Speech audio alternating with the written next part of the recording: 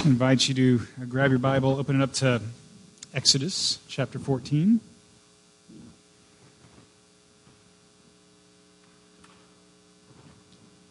One of the things that Melissa, my wife, does is she helps to coordinate the sermon material as we're going through this Bible in a year timeline with some of the children's teaching, and she keeps telling me, "You've got to slow down. You're going way too fast." I said, "I can't. It can't be a Bible in 3 years sermon series." Although there's many church traditions that do that. They read through the Scriptures in a 3-year cycle. That's a somewhat comfortable pace, and it's been a church tradition throughout the centuries. We're doing it in a year, and it's really fast. And so as we read through these stories, sometimes I forget what I need to connect with the previous story. I'm going to try to do that today. We're still kind of in well-known territory for many of us. So some of those connections may not be as necessary for everyone, but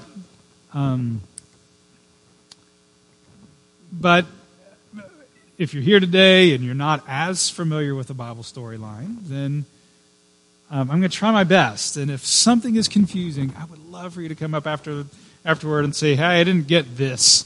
I missed out on this detail." So please feel free to stop me and help me kind of connect some dots for you. We're going to read Exodus 14, verses 5 through 30. The Israelites were slaves in Egypt. God calls Moses to lead them out of slavery. God uses plagues, and he uses Pharaoh as a key figure to reveal God's power, his powerful hand. God wants there to be no mistake that the Israelites leaving Egypt as freed people, that is not through just happenstance, circumstances. It's God's powerful hand at work. And we are picking up on the parting of the Red Sea, and that's chapter 14, verse 5. When the king of Egypt was told that the people had fled, Pharaoh and his officials changed their minds about them. They previously said, "Go ahead, you can go worship God out in the wilderness, just come back." Of course, the Israelites had no intention of coming back. Here, Pharaoh is changing his mind. And he said, "What have we done? We have let the Israelites go and have lost their services." So he had his chariots made ready, and he took his army with him. He took 600 of the best chariots along with all the other chariots of Egypt, with officers over all of them. The Lord hardened the heart of the Pharaoh, king of Egypt, so that he pursued the Israelites who were marching out boldly. The Egyptians, all Pharaoh's horses and chariots, horsemen and troops, pursued the Israelites and overtook them as they camped by the sea near Pi-Hahiroth, opposite Baal-Zephon. As Pharaoh approached, the Israelites looked up, and there were the Egyptians marching against them. They were terrified and cried out to the Lord. They said to Moses, "Was it because there were no graves in Egypt that you brought us out into the desert to die? What have you done to us by bringing us out of Egypt? Didn't we say to you in Egypt, 'Leave us alone, let us serve the Egyptians'?" That's kind of revisionist history, because actually they were crying out to the Lord and they're suffering in Egypt. They did not want to stay there. It would have been better for us to serve the Egyptians than to die here in the desert. Well, Moses answered the people, "Do not be afraid. Stand firm, and you will see the deliverance the Lord will bring you today. The Egyptians you see today, you will never see again. The Lord will fight for you. You need only to be still." Then the Lord said to Moses, Why are you crying out to me? Tell the Israelites to move on. Raise your staff. Stretch out your hand over the sea to divide the water so that the Israelites can go through the sea on dry ground. I will harden the hearts of the Egyptians so that they will go in after them, and I will gain glory through Pharaoh and all of his army, through his chariots and his horsemen. The Egyptians will know that I am the Lord when I gain glory through Pharaoh, his chariots, and his horsemen. Then the angel of God, who had been traveling in front of the Israelite army, withdrew and went behind them. The pillar of cloud also moved from in front and stood behind them. Why? So that God could be between the armies of Egypt and Israel. Throughout the night, the cloud brought darkness to one side and light to the other side, so neither went near the other all night long. Then Moses stretched out his hand over the sea, and all that night the Lord drove the sea back with a strong east wind and turned it into dry land. The waters were divided, and the Israelites went through the sea on dry ground with a wall of water on their right and on their left. The Egyptians pursued them, and all Pharaoh's horses and chariots and horsemen followed them into the sea. During the last watch of the night, the Lord looked down from the pillar of fire and cloud at the Egyptian army and threw it into confusion. He jammed the wheels of their chariots so that they had difficulty driving. And the Egyptians said, "Let's get away from the Israelites. The Lord is fighting for them against Egypt." Then the Lord said to Moses, "Stretch out your hand over the sea so that the waters may flow back over the Egyptians and their chariots and horsemen." Moses stretched out his hand over the sea, and at daybreak the sea went back to its place. The Egyptians were fleeing toward it. That's how confused they were. They were fleeing towards the water. And the Lord swept them into the sea. The water flowed back and covered the chariots and horsemen, the entire army of Pharaoh that had followed the Israelites into the sea. Not one of them survived. But the Israelites went through the sea on dry ground with a wall of water on the right and on their left. That day the Lord saved Israel from the hands of the Egyptians, and Israel saw the Egyptians lying dead on the shore. So today we're talking about the story. It is one of the most important stories from the Old Testament for two reasons. One, because really the story is about what God does. Human people, God's people are a part of the story, but really this is God at work. This is God doing God's thing. Very God-focused story. And another reason why it's so important is because it serves for us as an example or as a sign of what God has been doing, what God is doing today, and what God will continue to do for His people. In other words, it is central to our main storyline. We're talking about the storyline of the Bible, and we keep saying it is our story. Well, this story, the going through the Red Sea, if you had to pick out a summary story of what God is doing in the Bible, in the Bible storyline, this is it. If you were to sum up this story from Exodus in just a few words, you'll notice this is a summary of the Bible storyline. It's this: God delivers His people from slavery. It's interesting, when God gave the Israelites the Ten Commandments, that's another really important story. At Mount Sinai, God is giving the Israelites the Ten Commandments because they're free people, right? They're no longer slaves.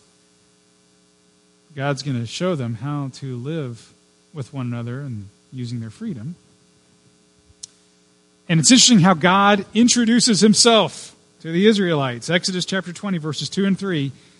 God says, I am the Lord your God who brought you out of Egypt, out of the land of slavery. And then he gives that first great command, you shall have no other gods before me.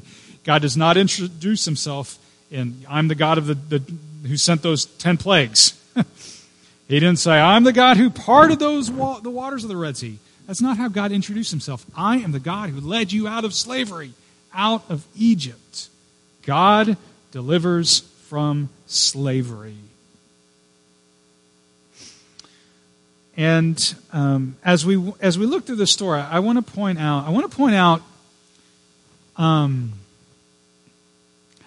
how this is a pattern for other very important stories that we see in the Bible. And I like to think of this as just a big rescue. This is not a small rescue story in the Bible. This is a big, momentous rescue story in the Bible. I'm going to point out 3 critical parts of a Bible rescue story. Not every rescue story in the Bible has these 3 elements, but the big ones do. Okay? So, 3 critical parts. I want you to write these down because we're going to look through a few stories and see how we see these parts in them. So 1, there is a period of chaos or slavery. So as the Israelites are slaves in Egypt, it's this chaotic period for them. They're slaves. When we look through the Bible, we see these moments where there's slavery or there's just kind of a chaotic period. This environment when life is not free to be what God created it to be. That's a period of chaos. Okay, so we have a period of chaos or slavery. Second thing, we have a miraculous act with water. God chooses, as a part of this rescue story motif, chooses to use water. And we see in this Red Sea story, there's the water, right? The Red Sea. And 3, we see new life happening afterwards. Something better emerges for God's people, a new freedom. And if you were to ask the ancient Israelites about what their faith as a people of God, we follow the one true God. Well, what's your faith about? Tell us, ancient Israelites. They might answer something like this. Well, we Israelites once were slaves, but God delivered us from that slavery by leading us through the waters of the Red Sea, and He gave us new life by bringing us to the Promised Land. And isn't it interesting that that is a parallel with how a Christian might describe his or her faith? What's your faith all about, Christian? Well, I once was a slave. Might not have looked exactly like how the Israelites were slaves. I once was a slave. Slave to fear, slave to sin. But, and we'll talk about this, but God rescued me through an act of water. And now I have this new life in Christ. So let's talk about a few other times in the Bible where we see this pattern. In the beginning, God created the heavens and the earth. Verse 2 of Genesis chapter 1. Now the earth was formless and empty. Darkness was over the surface of the deep. And the Spirit of God was hovering over the waters. And as we talked about this Genesis 1 story a few weeks ago, said that the words formless and empty and darkness, these were words that were used to describe chaos. If we were to look at the ancient Hebrew, those words were associated with chaos. And the Spirit of the Lord hovered, it says. And the word for hovered there was the word for brooding, like a mother bird would hover over her nest with the eggs in the nest, hovering protectively, just waiting to give life to those little hatchlings coming out of those eggs. That's the Spirit of God hovering over what? Hovering over the waters and brought about the life, new life of creation. So we see that period of chaos, slavery, mighty act with water, new life. The very beginning of the Bible, Genesis chapter 1. Fast forward a few chapters, humanity increasingly becomes wicked after the fall of Adam and Eve. The Bible gives a statement about how intense the wickedness and the evilness that in the world had become. And I want you to think about living, if you were just kind of an outside observer of what was going on, what it would have been like. Because in Genesis chapter 6, the statement that is made from the Bible is that every inclination of the human heart was evil all the time. Every inclination, evil all the time. Imagine what life would have been like if you just kind of, open the door to someone's living room and full of people and every inclination of their heart was evil all the time. You would see chaos, right? It would have been, you would see horrible things being done in society then, right?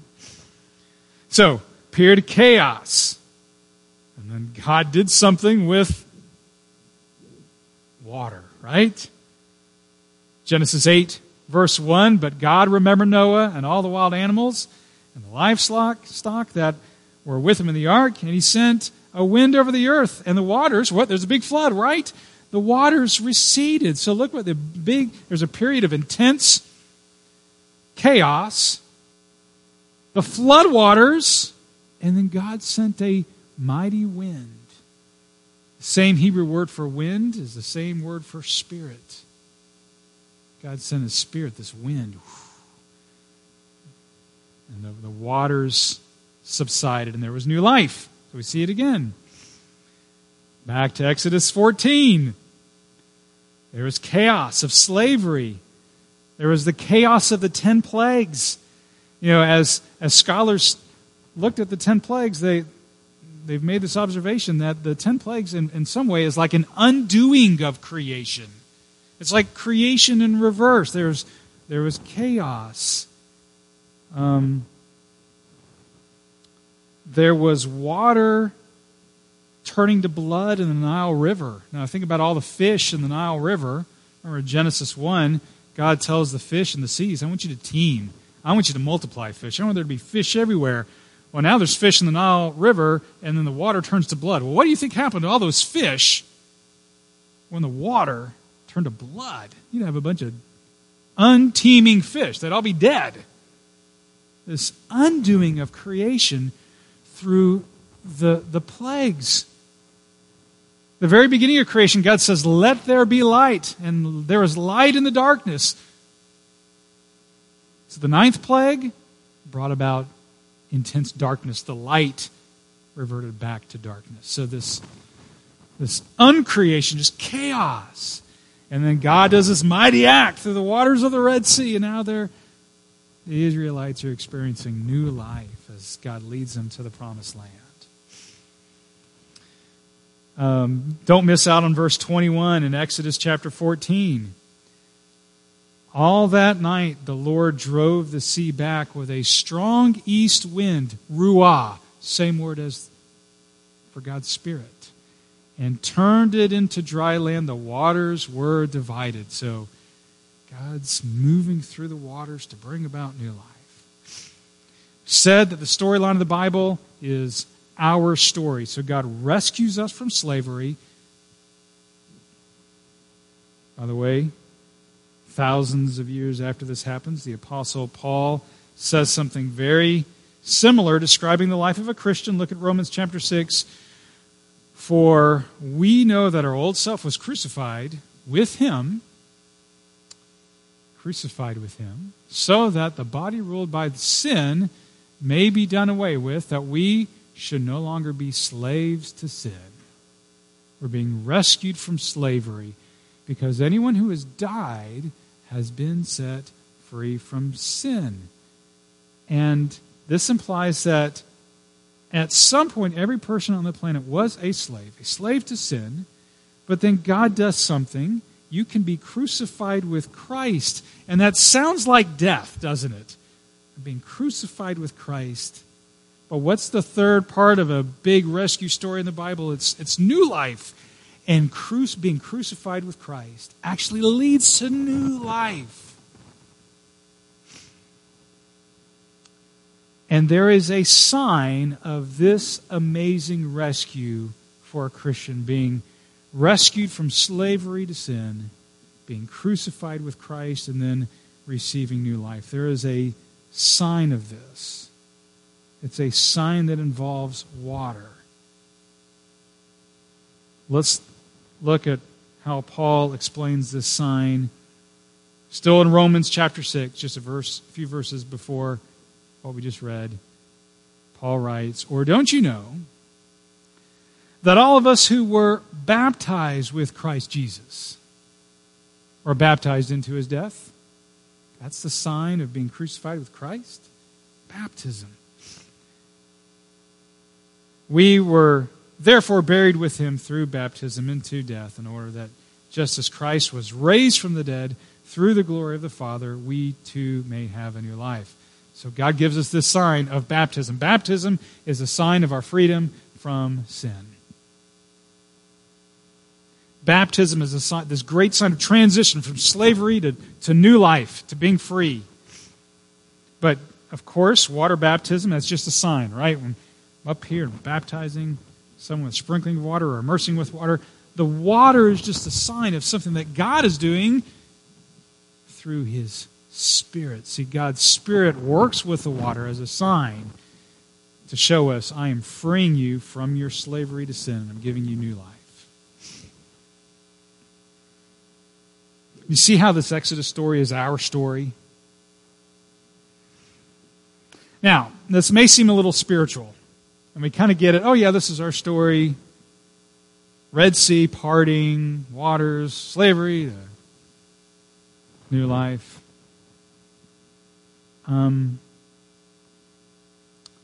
What does it really mean to be a slave to sin? Let's see if we can maybe get this a little more concrete or feel a little more concrete in our life. What does it mean to be a slave to sin? Well, the Apostle Paul gives us a pretty good description of it. He writes in Romans chapter 7, he writes, well, this is like what it's like to be a slave to sin. I have the desire to do what is good, but I cannot carry that out. I want to do good, but I can't do it. For I do not do the good that I want to do, but the evil I do not want to do, this I keep on doing. And maybe that's a little bit what it's like to be a slave to sin, where I want to do what's right, but I can't seem to do it. And the stuff that I don't want to do, I'm like, oh, please don't do that again. And you do it again. You do it again. And I want to ask you if you've ever felt like that. And I know the answer to that. And the answer is yes, because we've all felt like that. When was the last time you felt like that? That's a better question. Last week? Yesterday? I mean, that happens.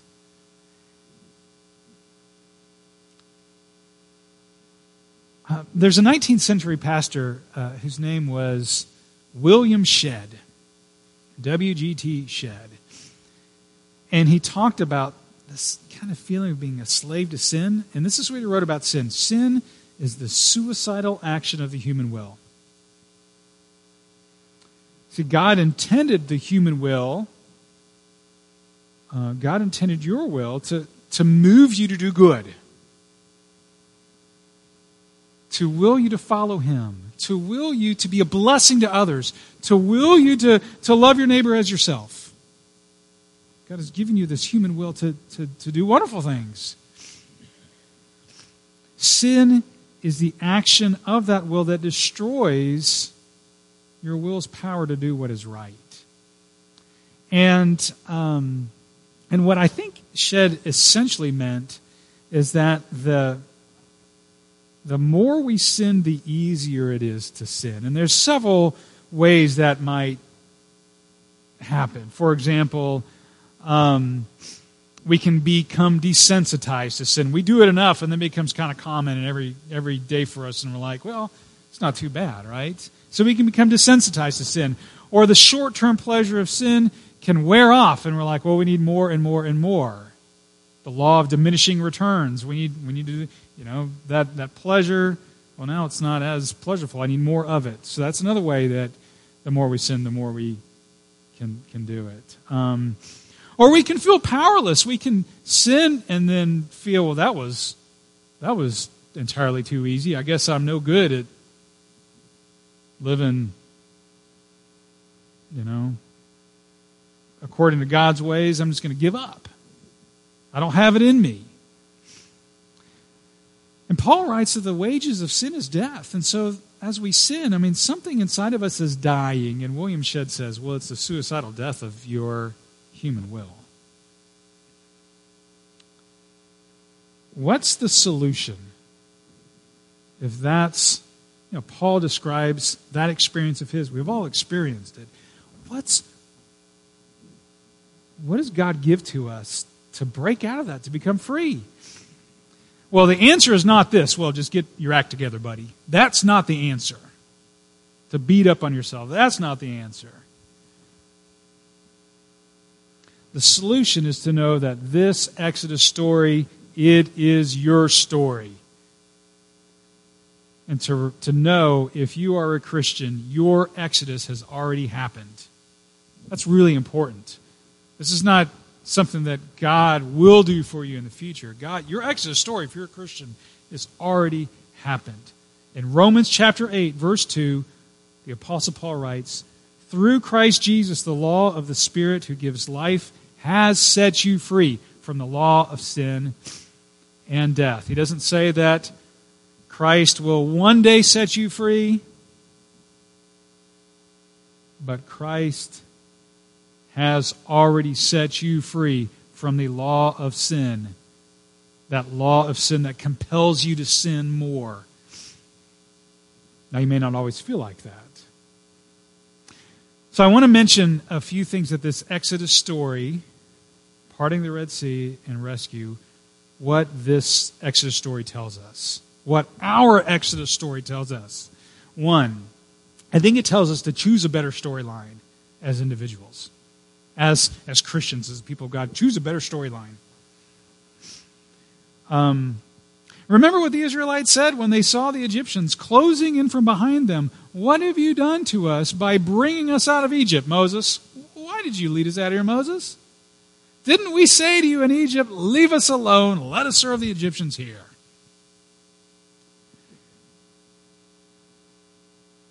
The Israelites wanted to go back into slavery. They had two stories to choose from. Story of slavery or story of free men and women. There is a storyline our culture tries to feed to us. It's a false storyline, and we got to resist that and choose a better storyline. So, what does our culture try to tell us is our storyline? Think about that for a moment. How about this? If we aren't comfortable and prosperous, we're doing something wrong. That's part of culture's storyline for us. If we're not growing in prosperity, we're doing something wrong. We took a wrong turn somewhere. We didn't study hard enough in school. Didn't get the right degree. We're not doing dog eat dog enough. How about this? If we aren't growing our possessions or our power, we're doing something wrong. If we aren't making gains in our sex appeal, we are doing something wrong.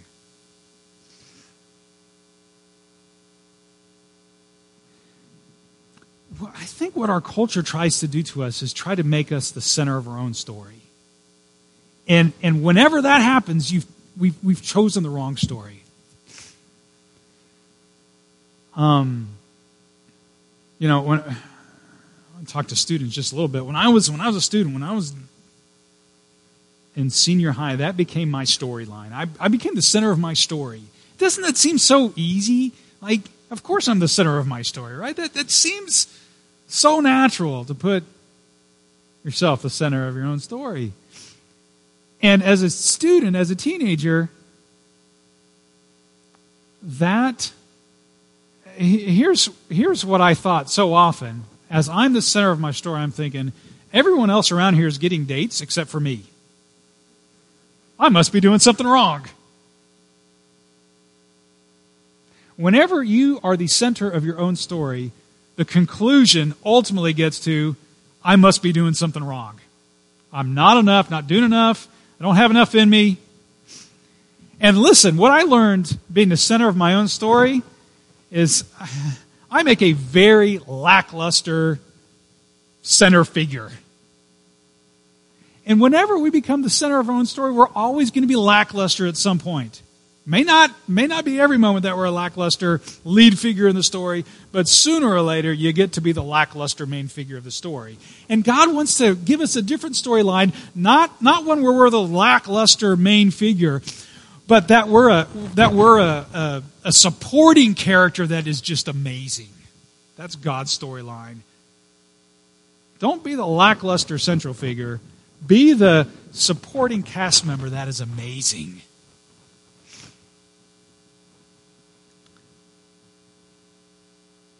When you make yourself the center of the story, hopefully I don't repeat what I've just been saying, and everything else is about serving yourself or proving something to yourself. Let me tell you, that actually is the reduction of yourself. It's kind of counterintuitive. But Jesus does say things like, whoever of you wants to be the greatest must be a servant to all. Whenever we try to make ourselves the key figure of our story, we will be lackluster, and it is a reduction of ourselves. And God says, don't do that. I'm going to give you a better story. So God invites us to imagine a much greater storyline for us. We were made for a bigger storyline than it being just about ourselves. I got to tell you, on Thursday, this past Thursday, when I overheard the news that Roe versus Wade was overturned, I was in Dallas. I was at a Christian education conference, and there's about 1,000 attendees at this conference. And the main speaker room was so packed. I love people, but I don't love people so much where I'm sitting in a little chair like this and everyone else is around me. I don't love that. So I'm actually sitting outside in the hallway and I'm listening to it online. I got the online code to the speaker and I'm watching the speaker and got my AirPods in my ears and I'm listening to this online out in the hallway. And there's booths in the hallway. People are walking around the hallway. And I hear the speaker say, isn't it great? We're at this Christian educators conference and we're able to be here together on the day that Roe versus Wade is overturned. And I heard it. And I'm like, oh my gosh, I got to check out my Twitter feed, and did I miss something?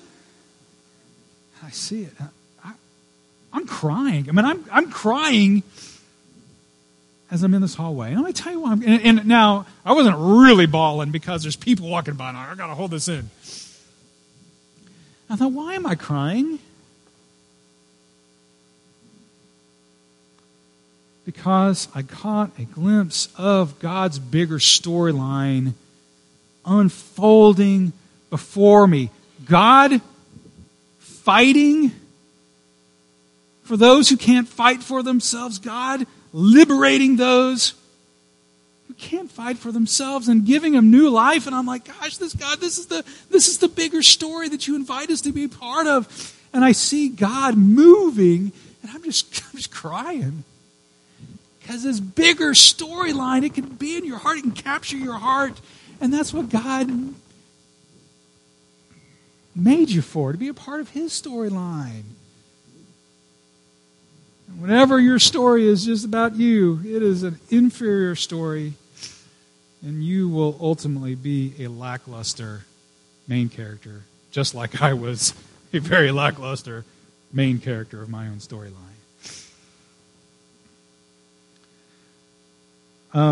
So here, you get it. You get it. Hope you get it. Second thing that this Exodus story tells us.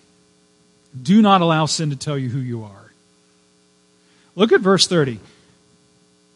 Israel saw the Egyptians lying dead on the shore.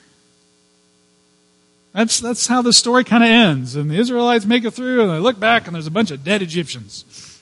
Like, how many of those Egyptians survived? 0. They're all dead.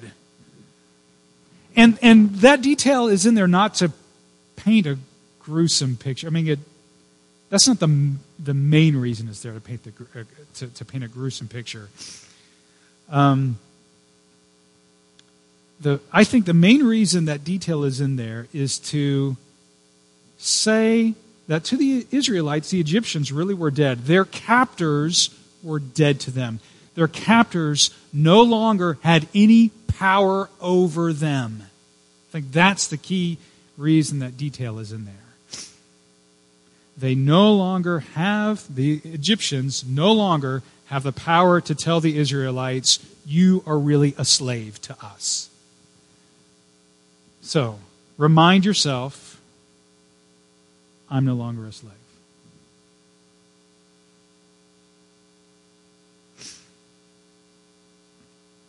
You've gone from being pursued by the power of sin to now I am freed from the controlling grasp of sin. It's not that we're freed from sinning. We are freed from the controlling power of sin. The more sin sets in, the more that we tell ourselves we need more power, we need more praise from others, we need more attention. We need more demonstrations of delight from others in us. Like, I want to know. I need to know that someone is delighted in me.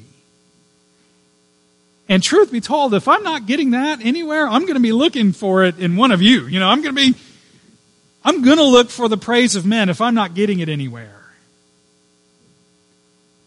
But I can get praise from somewhere else. Look at Psalm 147. I love the statement from Psalm 147. The Lord delights in those who fear Him. The Lord delights. Wow. Who put their hope in His unfailing love. I mean, the God story says, I delight in you. That's how God wants to relate to you. And if you've never really thought that the Lord delights in me, wow. Tell yourself that. The Lord delights in those who fear Him. God says, I delight in you. I love you. Now put your hope in my unfailing love. In other words, when you stand at the Red Sea and there's an army of slave drivers trying to drag you back to Egypt, God has already made a way for your freedom. There's a story of a hymn writer, Frances Havergal. Probably the most famous of her hymns, I think, was Take My Life and Let It Be, Take My Life and Let It Be. And she used to have an exploding temper, and it made her a slave. And when she would explode at someone, she would repent to God. God, I'm so, help me to... What do I do? And next thing she knows, she'd lose her temper again. And it was tearing her apart, and she cried out to the Lord, am I always going to be like this?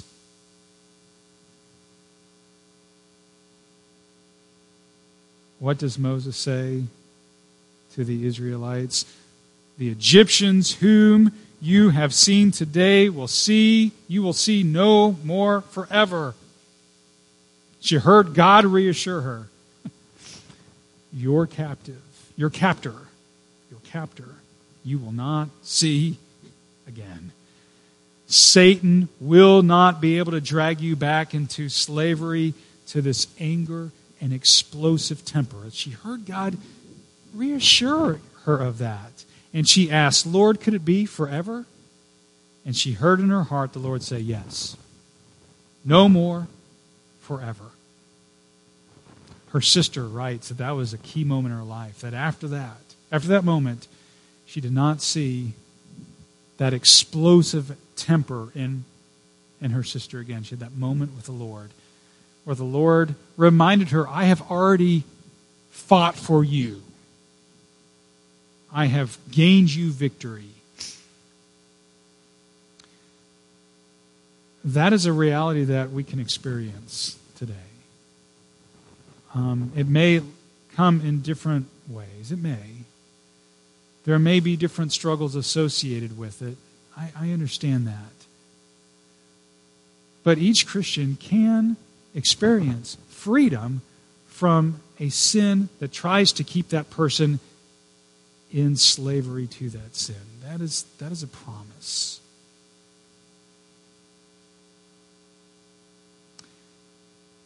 Faith is saying, Lord Jesus, I know you love me, and I know that you have freed me.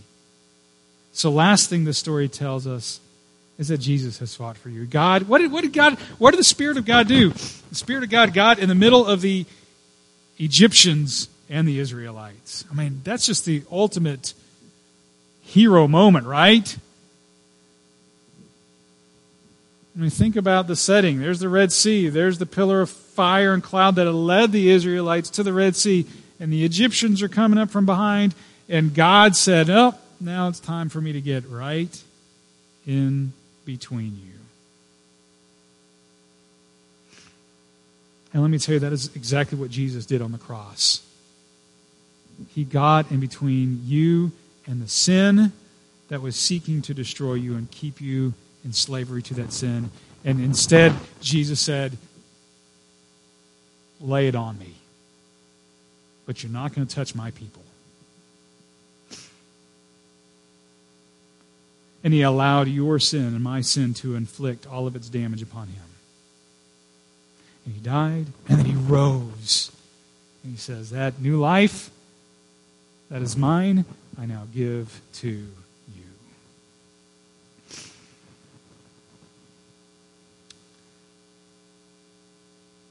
You know, one thing that I didn't mention too much in my sermon, but I want to mention it, and we'll end with this, and we'll say a prayer, is the powerful image that God has given us, water. And I mentioned that baptism is a sign of being freed from slavery and given new life. I want to suggest to you that in you realizing this new life that God says is yours, to remember your baptism. One, if you haven't been baptized and you are a believer in Jesus Christ as a Son of God, if you've not been baptized, then it's time to be baptized, because God gives us that symbol. That's a powerful symbol, and His Spirit works through that symbol to reveal His grace to us. But if you have been baptized, to remember your baptism. And I want you to remember your baptism every day.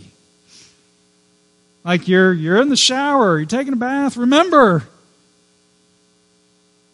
that God has worked through water in my life in the past to bring freedom from slavery to me and He's given me new life. And as you go through your struggles with sin, and we're about to pray for whatever sin you may feel like is trying to hold on to you, you just tell yourself, you're getting clean, you're taking a shower, you're swimming in the pool, whatever it is, whatever water moment you're having, saying, I'm going to remember my baptism. And the water that God used in my past has given me my true identity. I am a child of God, no longer slaves. Have the power of the Holy Spirit of the risen Lord in my life, living in me. So let's pray. And I invite you to just think of this story. And I want you to think of these dead Egyptians that Exodus 14 depicts. They're all lying dead on the other side, and the Israelites they've moved beyond them. And those dead Egyptians have no power over those Israelites anymore. What in your life, the Bible says that anything that is not done in faith is sin. So what is that sin? What is that area in your life where it's not, where faith is not energizing your heart, and maybe you're experiencing fear, worry, dread? Or maybe there's just this very noticeable sin that you know is present in your life and you want to be freed from it. maybe it's just maybe it's just realizing, yeah, I am kind of I've made myself the very central character of my story and not God. And I'm feeling beaten up every day because I'm reminded I'm a lackluster main figure. And you need to get free from that. I invite you to bring that before the Lord. And Father God, we thank you that you have opened up the waters and you've allowed us to pass through. And that sin, that inferior storyline, it is in our past. It has no power over us. Lord, as we pray to you, we pray that as we bring this sin into our minds, that you would now speak to us. It has no power over us.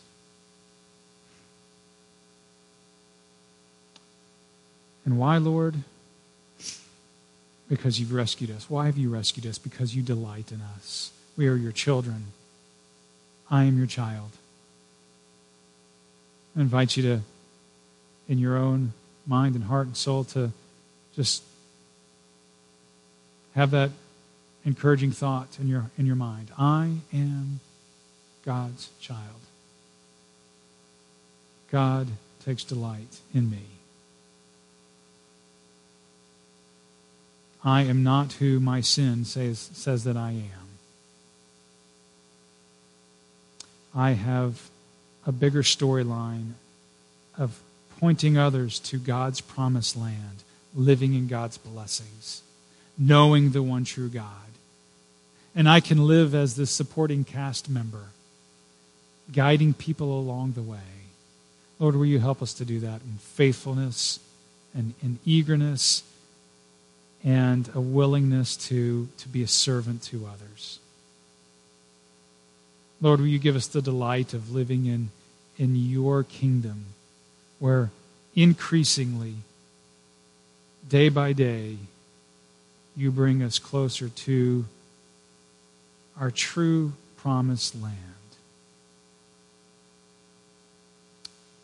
Lord, we thank you for Jesus Christ, our Lord and our Savior. Thank you for the freedom that we have in you through the power of your Holy Spirit. And we pray this all in Jesus' name. Amen.